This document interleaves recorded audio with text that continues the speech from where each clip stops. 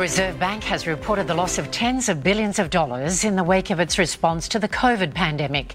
The central bank has been left $36.7 billion worse off in the last financial year, more than 8 times its previous loss.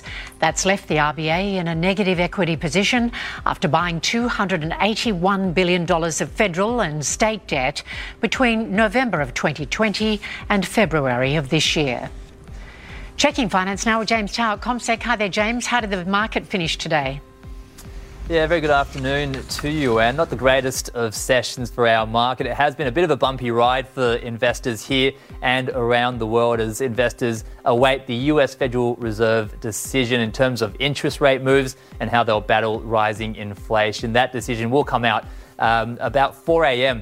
Sydney time tomorrow morning. But what we saw today was the ASX 200 down about 106 points, just over 1.5%. And basically that's now 3 of the past 6 sessions where we've seen triple-digit declines for our Aussie market. The Aussie dollar also not faring too well. It's about 2-year lows at 66.7 US cents. And James Tao from CommSec. Thanks a lot, James.